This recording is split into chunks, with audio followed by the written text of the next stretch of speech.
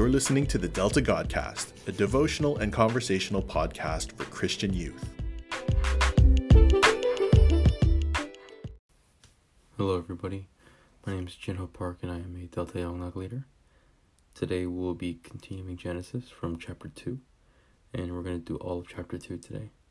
So I'll start reading from verse 1. Thus the heavens and the earth were finished, and all the hosts of them. And on the seventh day God finished his work that he had done, and he rested on the seventh day from all his work that he had done. So God blessed the seventh day and made it holy, because on it God rested from all his work that he had done in creation. These are the generations of the heavens and the earth when they were created, in the day that the Lord God made the earth and the heavens. When no bush of the field was yet in the land, and no small plant of the field had yet sprung up, for the Lord God had not caused it to rain on the land. And there was no man to work the ground, and a mist was going up from the land and was watering the whole face of the ground. Then the Lord God formed the man of dust from the ground, and breathed into his nostrils the breath of life, and the man became a living creature. The Lord God planted a garden in Eden, in the east, and there he put the man whom he had formed. And out of the ground the Lord God made to spring up every tree that is pleasant to the sight and good for food. The tree of life was in the midst of the garden, and the tree of the knowledge of good and evil. A river flowed out of Eden to water the garden, and there it divided and became 4 rivers. The name of the first is the Pishon. It is the one that flowed around the whole land of Havilah, where there is gold, and the gold of that land is good. Bdellium and onyx stone are there. The name of the second river is the Gihon. It is the one that flowed around the whole land of Cush. And the name of the third river is the Tigris, which flows east of Assyria. And the fourth river is the Euphrates. The Lord God took the man and put him in the garden of Eden to work it and keep it. And the Lord God commanded the man, saying, You may surely eat of every tree of the garden, but of the tree of knowledge of good and evil you shall not eat, for in that day that you eat of it you shall surely die. Then the Lord God said, It is not good that the man should be alone. I will make him a helper fit for him. Now out of the ground the Lord God had formed every beast of the field and every bird of the heavens, and brought them to the man to see what he would call them. And whatever the man called every living creature, that was its name. The man gave names to all livestock and to the birds of the heavens and to every beast of the field. But for Adam there was not found a helper fit for him.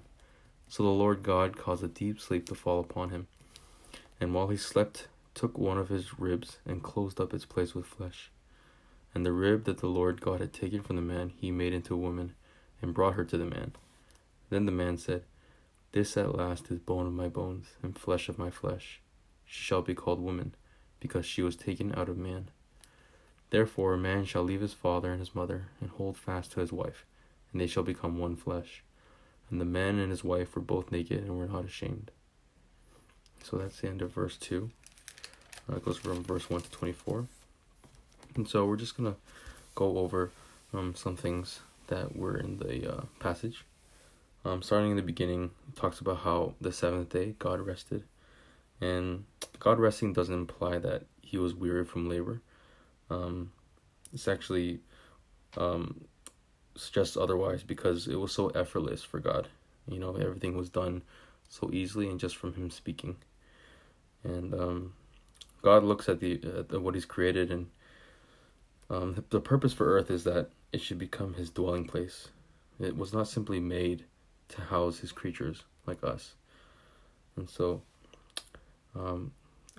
after that we go right into God creating humans, and God first creating man. And he notices that when he says in verse 5, no bush of the field was yet in the land, no small plant of the field had yet sprung up. And he noticed that there was no man to work the ground. So this suggested that the lack of growth was related to the absence of a man to irrigate the land, and which would be normal if we had a front yard or a backyard and we didn't tend to it or didn't take care of it. It would just die. And so the Lord God decided to form a man out of dust from the ground.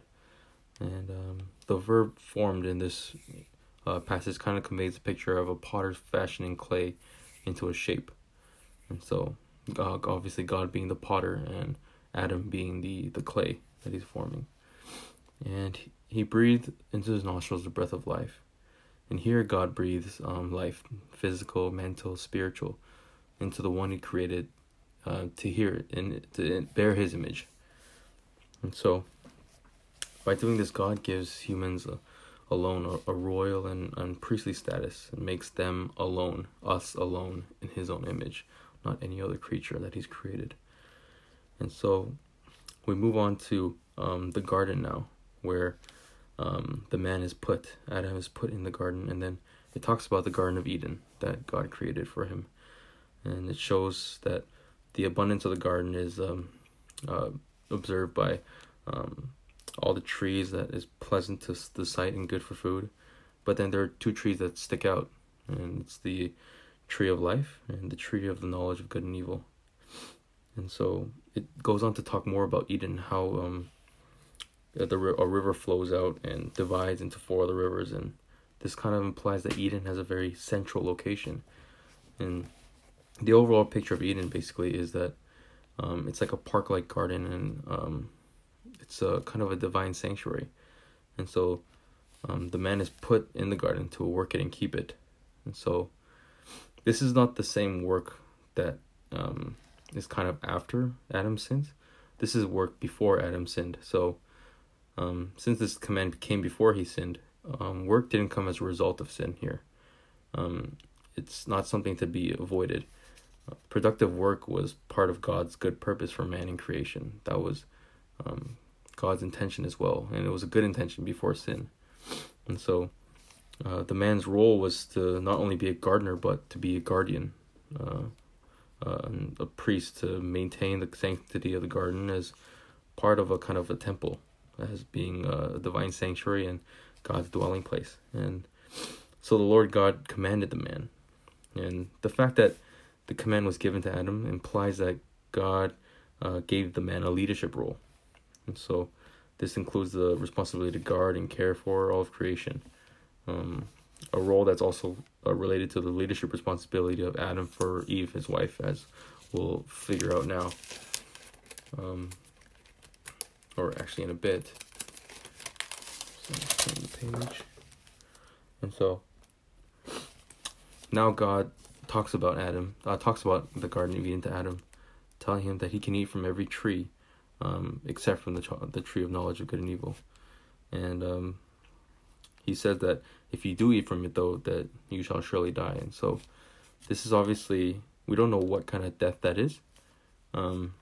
Obviously, he does eat from it, and he doesn't physically die, but obviously there is a kind of a death or a rupture in the relationship with Adam and Eve and God. And so exactly what kind of death that God was referring to is not quite clear here, but we know that that Adam wasn't supposed to eat from it, but yet he did. And so here he talks about do not eat from it. And so and then it goes on to talk about how God started bringing the animals and the birds to Adam, and Adam started giving them names. And by naming the animals, Adam kind of demonstrates his authority over all creatures, and that authority that was given to him by God. And so what happens is, when God can't find a helper fit for Adam, he instead creates a woman. And he creates the woman out of Adam's own flesh. And this kind of highlights the sense of oneness, that the union between man and woman. And so, and when Adam sees this and the woman is brought towards him, he says, "This at last is bone of my bones and flesh of my flesh." And this kind of sentence actually kind of points to the fact that marriage creates the closest of all human relationships. And it's also important to observe that God creates only one Eve for Adam, not several or another Adam.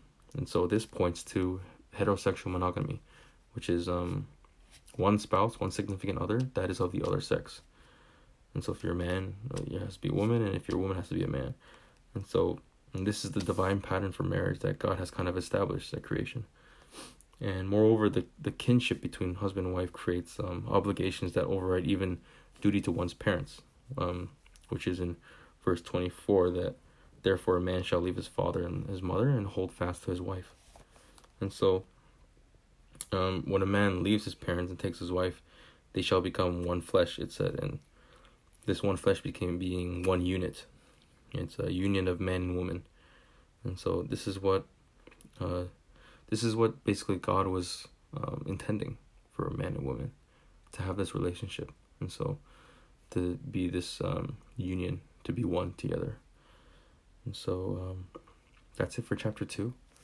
Thank you for listening. I hope you enjoyed it, and I look forward to teaching you more in the upcoming sessions. Let's do a quick prayer.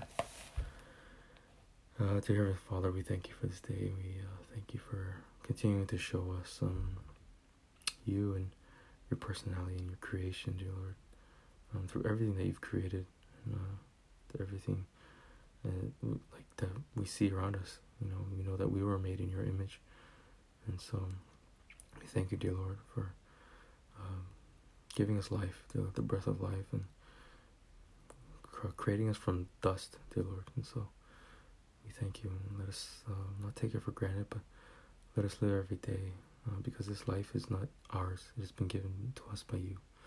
And so we love you. We pray all these things in Jesus' name. Amen.